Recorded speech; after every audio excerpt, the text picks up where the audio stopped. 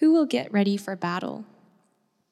So with yourselves, if with your tongue you utter speech that is not intelligible, how will anyone know what is said? For you will be speaking into the air. There are doubtless many different languages in the world, and none is without meaning. But if I do not know the meaning of the language, I will be a foreigner to the speaker, and the speaker a foreigner to me. So with yourselves, since you're eager for manifestations of the Spirit, strive to excel in building up the church. Therefore, one who speaks in a tongue should pray that he may interpret. For if I pray in a tongue, my spirit prays, but my mind is unfruitful. What am I to do? I will pray with my spirit, but I will pray with my mind also. I will sing praise with my spirit, but I will sing with my mind also. Otherwise, if you give thanks with your spirit, how can anyone in the position of an outsider say amen to your thanksgiving when he does not know what you are saying? For you may be giving thanks well enough, but the other person is not being built up. I thank God that I speak in tongues more than all of you. Nevertheless, in church, I would rather speak 5 words with my mind in order to instruct others than 10,000 words in a tongue. Brothers, do not be children in your thinking. Be infants in evil, but in your thinking be mature. In the law it is written, by people of strange tongues and by the lips of foreigners will I speak to this people, and even then they will not listen to me, says the Lord. Thus, tongues are a sign not for believers, but for unbelievers, while prophecy is a sign not for unbelievers, but for believers. If, therefore, the whole church comes together and all speak in tongues, and outsiders or unbelievers enter, will they not say that you are out of your minds? But if all prophesy and an unbeliever or outsider enters, he is convicted by all, he is called to account by all. The secrets of his heart are disclosed, and so, falling on his face, he will worship God and declare that God is really among you.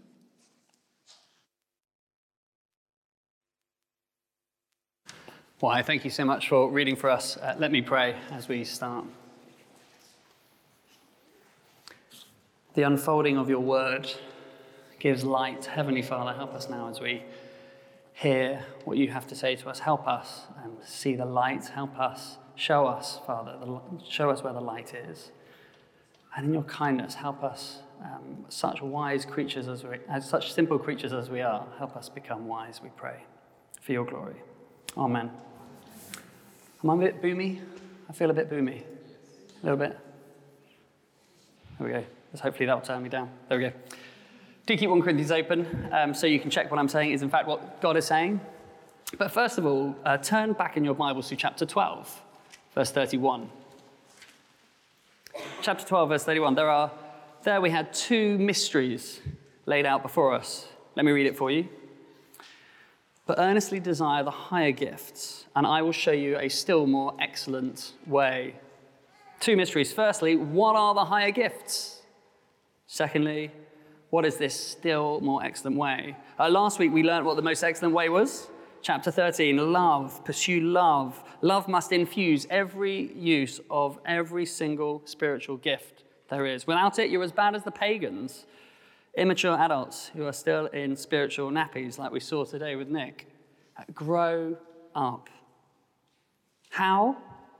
How we exercise spiritual gifts really, really matters. That's the first mystery solved. But this week, we start to answer the other question. What are the higher gifts? What is it that we are to earnestly desire? Notice how Paul trailers this application, earnestly desire, here at the end of chapter 12, verse 31. Then he starts our chapter, verse 14, verse 1 with it. And then turn back to the end of chapter 14, and as he uses it again to close out proceedings, chapter 14, verse 39. So, my brothers, earnestly desire to prophesy, and do not forbid speaking in tongues. Paul really wants us earnestly desiring. That word literally means to be zealous.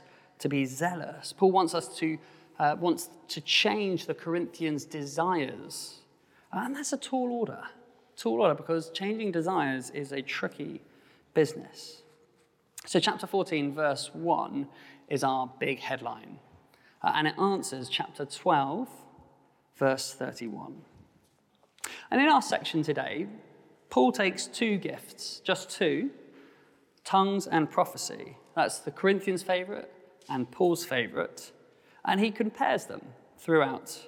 And even though it's only two examples, if we figure out the relationship between these two, I think the use of all the gifts will become pretty obvious. And the comparison is almost embarrassing. Prophecy and its associated gifts are hands down the most loving gifts. And in that sense, they are better, at least for what we're here for in church. So much so that when we are gathered together as a church, if you have a choice between tongues and prophecy, it's a no-brainer. You'll choose prophecy every single time. That's the point. Prophecy versus tongues, well, prophecy wins every time when we're together. But up front, let's just caveat. Note that Paul never says tongues are stupid or wrong. Chapter 14, verse 39, we must not forbid speaking in tongues altogether. Notice also that what this chapter can't be saying is that prophecy is more important than tongues. Just that one is more loving and better for building the church. Chapter 12 was really clear on that. We need all the gifts to make the body work. I hope we really believe that here.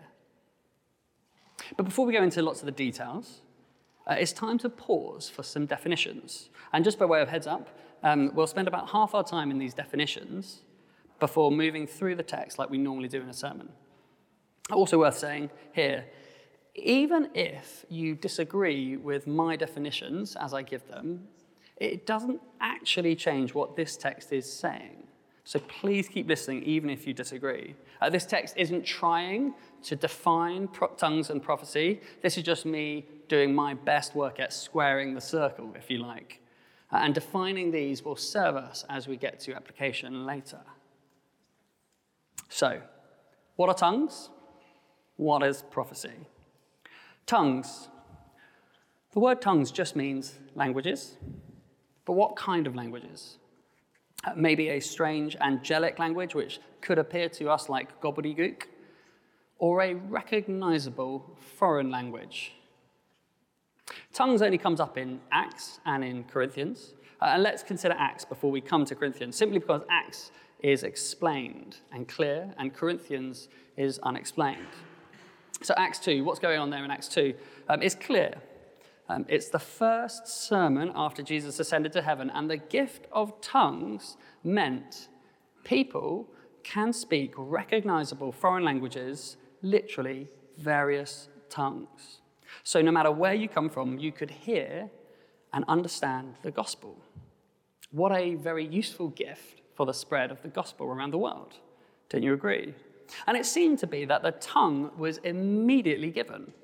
The disciples couldn't speak Egyptian that morning, yet it could in the afternoon. They just, hey presto, they knew how to speak it.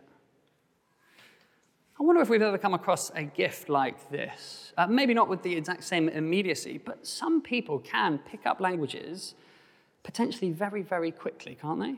Sometimes you hear missionaries able to pick up languages very fast, miraculously fast, you might say. I know I don't have this gift. I don't speak any other language, despite my 3 years at college desperately trying to learn Greek and Hebrew. It just isn't the gift the Lord gave me. You can ask me about my near failure in my French GCSE later on if you like. Although when I used to tour as a musician, I must tell you, I wish I had this gift. It would have been incredibly useful in various countries and different cultures where they speak different tongues to be able to communicate clearly with them. It would have been really useful. So now, with that clarity of Acts 2 in our minds, we need to ask, what is the tongues in Corinth? Up front, I think there is insufficient evidence to claim that this is something different. Besides, why would this unique gift of tongues be located exclusively in Corinth in our Bibles? If tongues were a usual gift for every church, wouldn't you expect every church to have similar problems like they had in Corinth? Now, of course, tongues being foreign languages explains why it's so rare in Scripture. Corinth was the most metropolitan city in the New Testament, with multiple languages knocking around, coupled with their arrogance. You can see why this church got themselves into this unique pickle. There's more. Look at the end of verse 27. They can definitely be interpreted. Let someone interpret. So logically, the language must be known by both the speaker and the interpreter prior to the tongue being given. Or else, how can it be interpreted? How can the interpreter know that they know this particular language before it's given? In fact, in verse 5, being interpreted, verse 5 seems to be the thing which turns a tongue to a prophecy and thus builds up the church. So tongues, known foreign languages.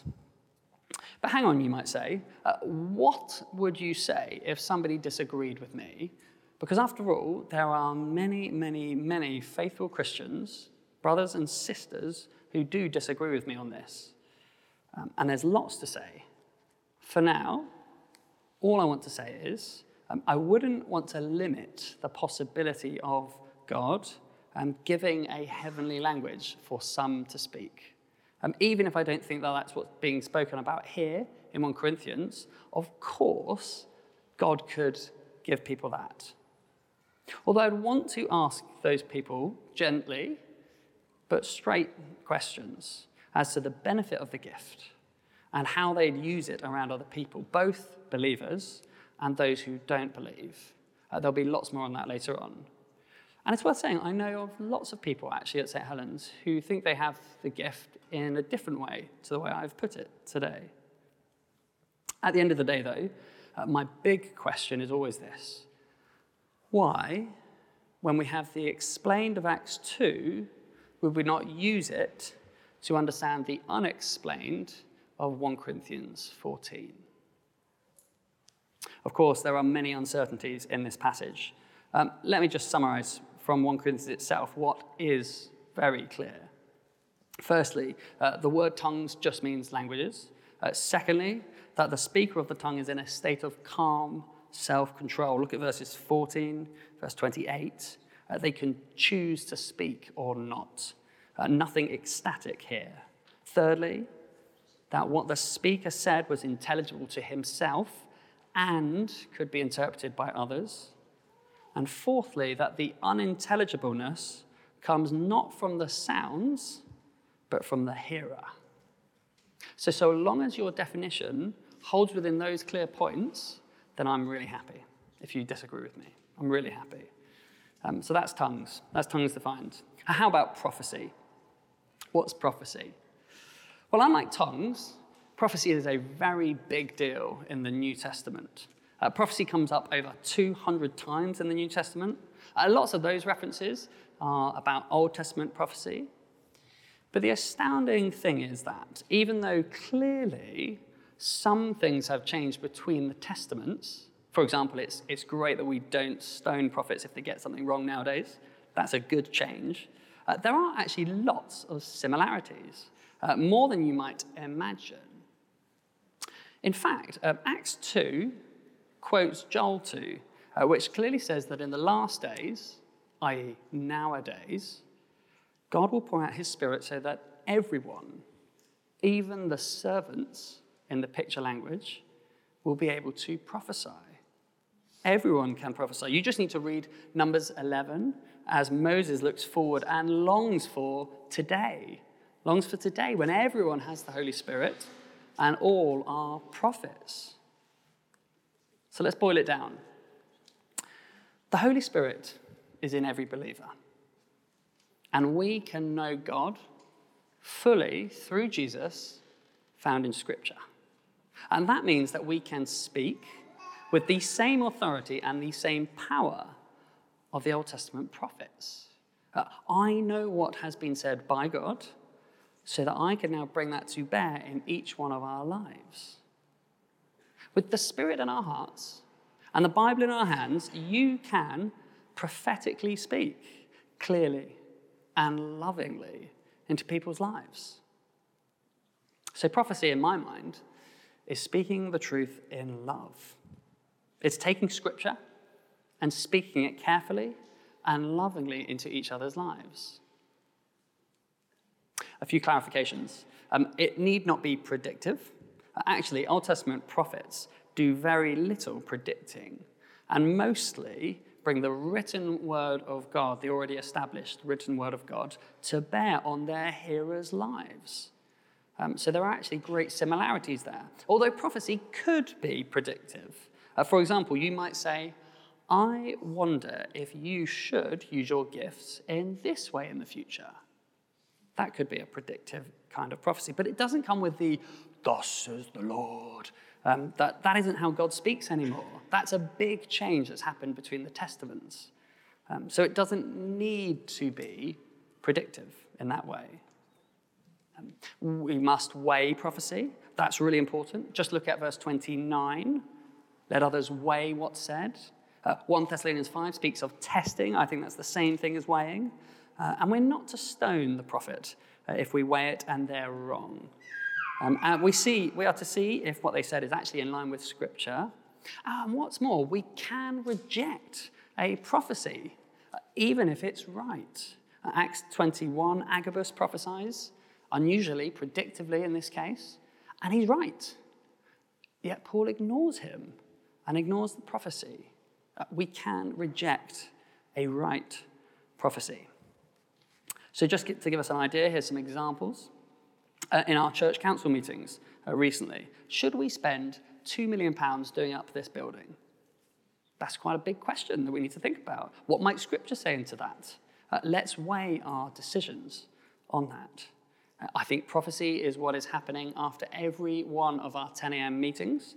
One after another, verses 29 to 32, we have conversations with each other where we reveal to each other what the Lord is saying to us in light of Scripture.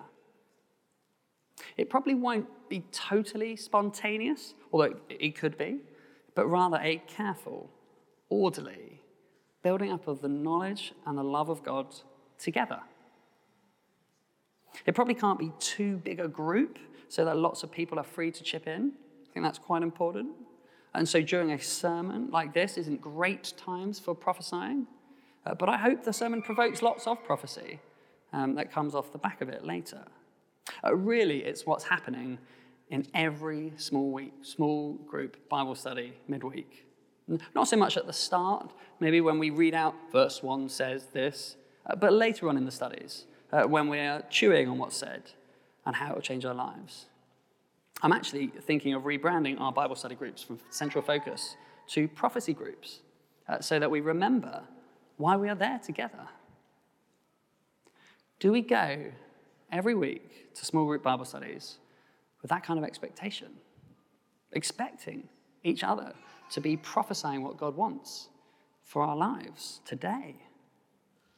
In short, prophesying to help you put the Bible into practice. And just note the purpose of prophecy. Look at the purpose here. This is amazing. It's how God takes truth and uses it in us. Verse 3, to build up, to encourage, to console each other. Verse 19, to instruct others.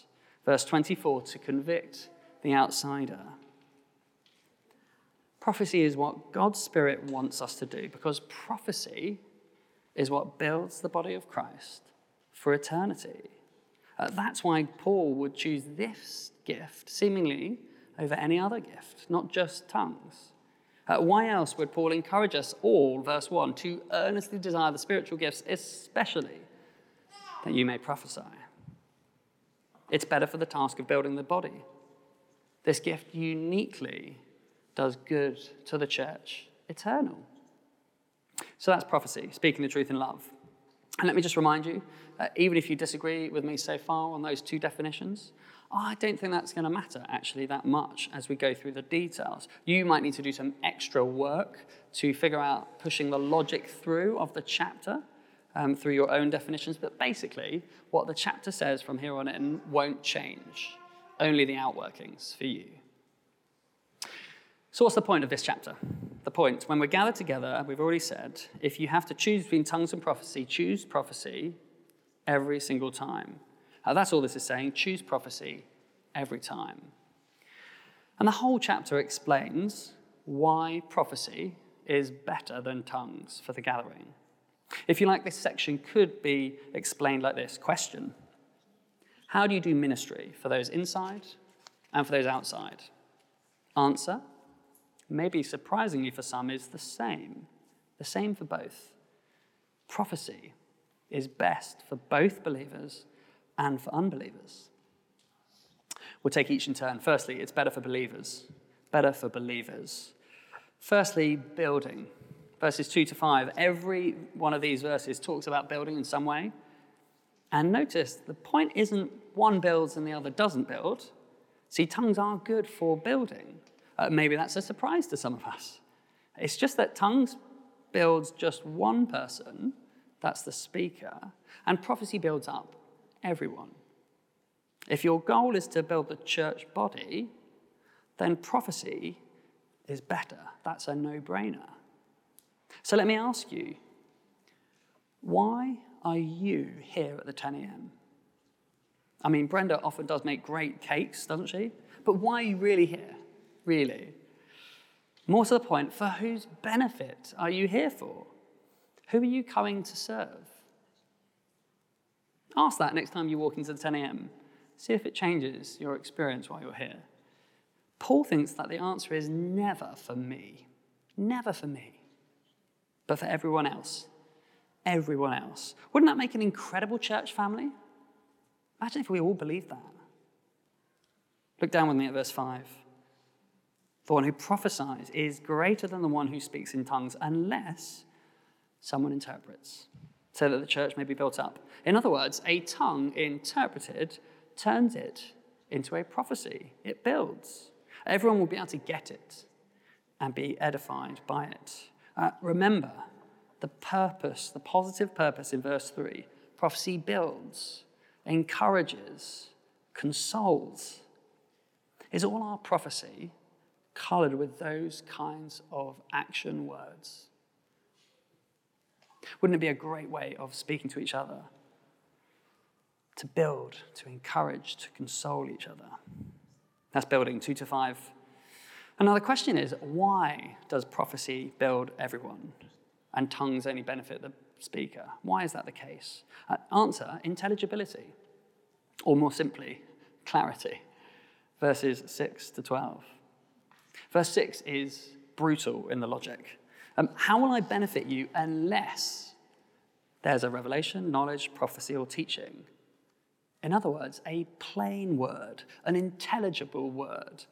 All those intelligible gifts come before tongues. They all do good to others in our meetings. Verse 7 illustrates the point. Imagine you go to a concert. You're not sure what the lifeless flute and the harp are going to play, so you listen really carefully in so you recognize the tune that they play. But they just play blah, blah, blah, blah, blah, blah. Indistinct notes. How are you going to know the tune? Intelligible sounds make the music into music, according to Paul. Another illustration, verse 8, from the concert hall to the war zone. And the stakes seem higher here. You're a soldier, camping, fast asleep, tucked under the covers. And the bugler sees the enemy approaching on the horizon. A siege is on the way. There's not a moment to lose. He must warn the troops, or else the whole army will be slaughtered in their tents. And so the bugler puts the bugle to his lips, and he makes this sound.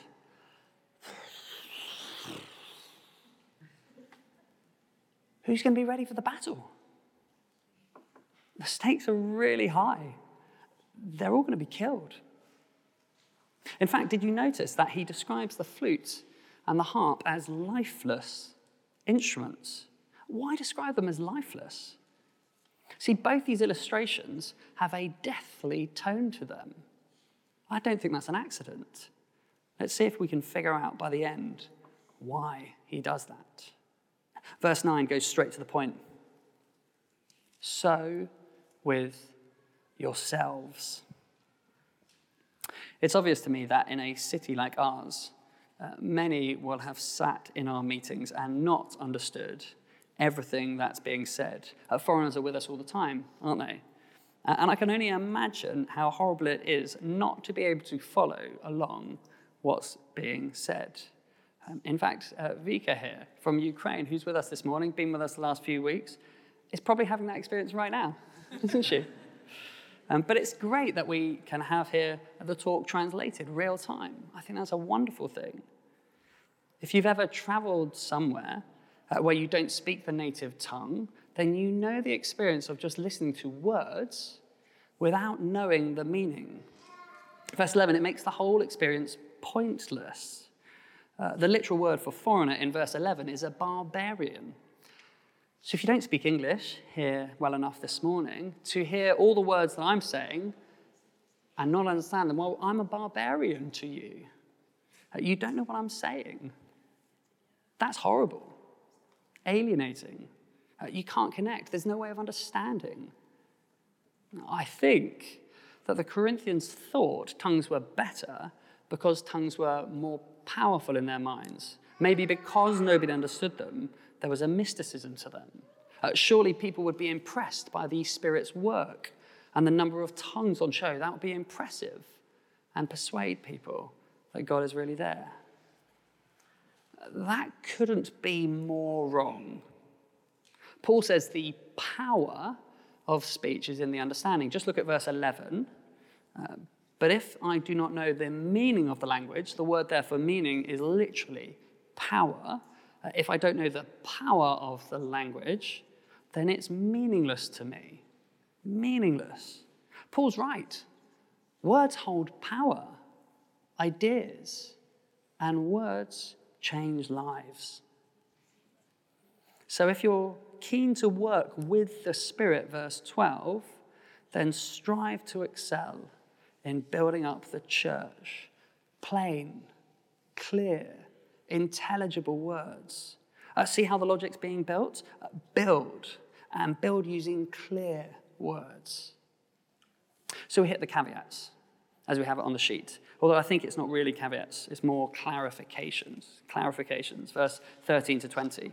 And the one who speaks in tongues should pray for the power to interpret. Once that's in place, then they can speak clearly. In other words, if Vika here was here and wanted to speak in a tongue, she needs to pray for somebody who can speak both Ukrainian and English so that it can go from a tongue to a prophecy and so build us all up. Or she needs to pray maybe that she can articulate what she's thinking in English so that we can be built up directly from her words. Verses 14, 15, 17, it's the same story with praying, singing, and even thanking in tongues. There's no exceptions within the church meeting. Plain, clear, intelligible words that build each other up are better every time. Verse 16, how can anybody say a hearty agreeing amen to your great prayer if they don't know what's been said? Verse 17, the other person can't be built up. There's no building going on. That's that same logic again. You may well be thanking God very much in your own world, but why are we here? Why are we here? For me to have my own spiritual experience? Keep the tongue at home, says Paul. This explains why we do lots of the things we do the way here at St. Helens. We give a large amount of our time every week to preaching, and I try my very best to be as clear as possible. We want the clearest speaking so that minds can be engaged and we can think about it afterwards. It's why we sometimes have a question time, like today, so we can ask questions of the crazy thing that I said, to think carefully and clearly together. It's why we have prayers, which are being clearly planned, so that you can say a clear and hearty amen to them. It's why we try and sing songs with clear words, so that we can build each other up. It's why we try and enable as much time afterwards as speaking the truth in love to each other about what's being said. It's prophecy time. It's why we have prophecy groups every single week. Although this week's our last one of the academic year, we're going to be doing a book club so that we can do more prophecy in that. And then there'll be Summerlink as well midweek. As many opportunities as humanly possible for us to prophesy to each other. We always want to prioritize intelligible, clear, upbuilding words whenever we meet together. Now, don't mishear me. Paul is not against tongues. Do it at home. Do it to your heart's content. Do it lots. It builds you up. It's a good thing to do. And what is more, if 2 or 3 people all speak the same tongue, if they were to gather together, say in a French group, then that tongue is no longer a tongue, but a prophecy group, isn't it? You've made yourself a prophecy group. Yet when we are all together, like now, Paul's logic is inescapable. Look at verses 18 to 19. Paul isn't speaking from a place of envy, is he? He speaks in tongues more than any of them. But the point is, what's better? What's better, 5 clear, upbuilding, intelligible words, or 10,000 in a tongue? And the point isn't even one sentence versus about 2 hours of speaking. That's roughly how long it would take me to say about 10,000 words in one of my sermons. No, Paul is saying here the largest possible number with just one word in Greek. It's hyperbole. Lots of dictionaries actually translate this word as innumerable or uncountable. I wonder then if we should say one sentence that we can all understand versus infinite in tongues. Infinite in tongues. So if you turn to your neighbours afterwards and say, Jesus Christ is your Lord, that's 5 words, it would be better than all the words you could ever say in a tongue. That's what he's trying to say. So tongues versus prophecy. What should win when you gather together? Answer, prophecy should win every time. Because with believers it builds. Because it's clear. But what's more, verses 20 to 25, much more briefly now, it's also better for the unbelievers. It's better for the unbelievers. I wonder what you hope for when unbelievers gather with us here at 10 a.m. Paul is only interested in one thing for unbelievers: conviction. Verse 24, conviction will reveal, verse 25, the secrets of their hearts, and so they'll fall on their face and they'll worship God, declaring he's really among you, i.e. that the Spirit lives in each one of our hearts. Here at the 10, we just love having people who don't know Jesus yet. But wouldn't it be an awful thing if they ever left thinking, I didn't understand a word of that? Or at the end of verse 23, they're out of their minds. Wouldn't that be awful? This is one of the reasons why I'm always interested in what unbelievers think when they come here. What do they make of us? What do they make of us? Maybe you're here as an unbeliever today, and you think today has all been very strange indeed. Please come and tell me that. Please come and tell me. See, an unbeliever might be offended by the truth, what we're saying here from the Bible. I actually think that's a really good thing. It's causing them to feel convicted. They've heard what's being said from the Bible. And we pray that in time that might call them to account, verse 24. But if there are other things which get in the way of that, then we really need to stop doing them, don't we? We really need to stop doing them. Let's talk to each other and keep our meetings as outsider-friendly as humanly possible. Are we a gathering of people in our right minds, in full control of ourselves? Is there any whipping up of emotions as we try and affect each other? The observant amongst you might have spotted that I've skipped over verse 21. Verse 21 is tricky, but it's very challenging. It's a quote from Isaiah. And this is an outrageously bold quote from Paul to give to Corinth. Remember, Corinth are the only church in the New Testament that seemed to be obsessed with tongues. They thought tongues were proof that God really liked them. Paul quotes, though, from Isaiah 28. And this is a moment in Israel's history when God said, I'm going to send you people who speak in tongues. That's what God's going to do. And if you're in Corinth, perhaps you'd be thinking, oh, goody, this is great. Gift of the Spirit. Here we go. This is going to be a great time. Whereas actually in Isaiah, that strange tongue is Assyrian. Assyrian. And the reason they'll be hearing Assyrian is because they refused to listen to God's prophet, Isaiah. They found Isaiah far too simple, far too clear, actually, far too intelligible. They thought Isaiah was like baby talk, and they wanted more complexity. So God gives it to them. He gives them exactly what they wanted. A tongue, words that they can't understand.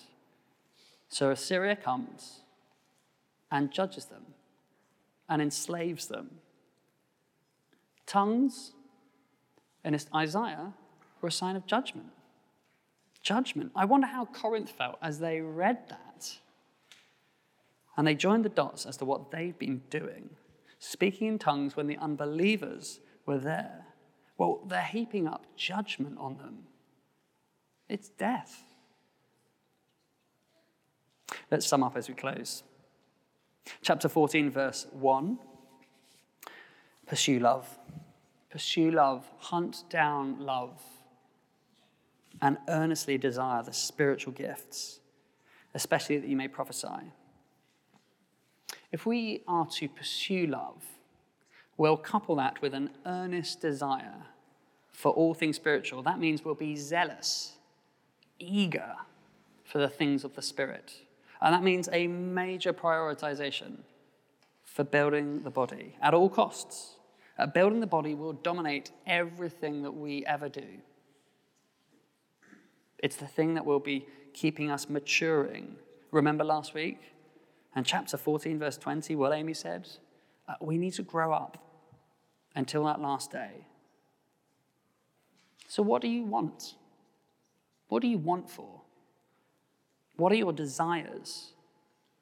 Are we yearning for spiritual gifts? All of them. Administration, hospitality, tongues even. But what are we looking to use every single time we meet together? The clear, building upwards. Prophecy is clear. An incredible gift for us to all yearn for and to practice using together. And let's make sure it's at the heart of all our conversations. And let's take every opportunity we can to prophesy. Let's pray as we close.